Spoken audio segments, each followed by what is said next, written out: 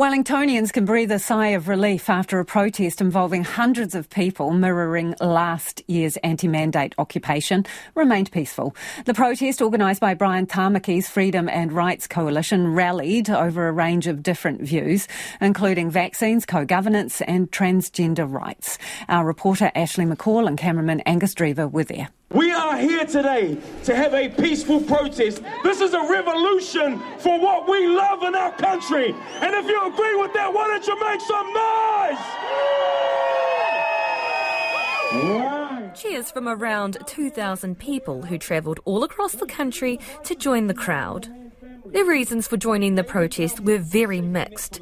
Some were there to protest last year's vaccine mandates, co-governance, climate change and transgender rights.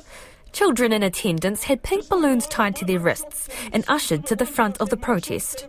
Destiny Church and Freedom and Rights Coalition leader Tamaki told media the protest was for people whose lives had been stolen by politicians. They're all in crisis, by the way, the crime wave and the high cost of living.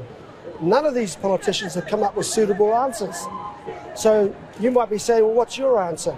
Well, the answer is we need to get rid of all these people, these incompetent politicians, these politicians who don't know what they're doing.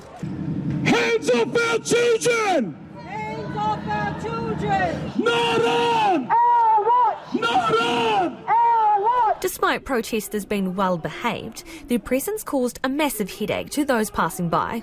Oh, I'm really disappointed it does not feel like New Zealand. We don't need to have this in our country. We've got a lot of freedoms. What more do they want? They should get back to work. Slightly concerned if they start occupying Parliament again or... Lambton Key jewellery store worker Pearl Bray says stores, including hers, will take a financial hit. Sales in our street will be going down incredibly. We work in retail. It's not good for the market that we have already, even. We're already struggling, and having this kind of stuff is just going to push us back even further. Her colleague Annie Cook agrees. The foot traffic is super important to us, and on a day like today we'll be very quiet, this will be kind of thing. When you're walking down the main street, you don't really want to have to deal with a lot of people yelling and screaming during your day. Both of them are confused as to what the main message is from the protesters. Porneki anti-fascist coalition organiser Anne Campbell echoes that, describing their messages as confused and incoherent. Campbell says the group was made after last year's anti-mandate occupation, and they wanted to counter-protest the range of different views today.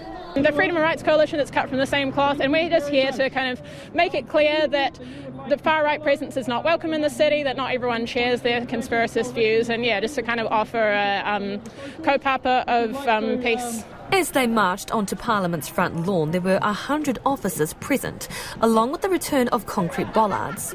Meanwhile, on the front lawn, crowds remained enthusiastic as they sang the national anthem, while the protest turned into an election rally for Mr Tamaki's political party. Cheers also rang out for several candidates giving speeches.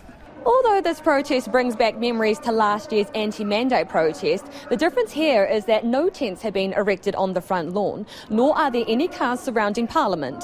Police described this protest as uneventful, but will remain at Parliament overnight while people leave the city.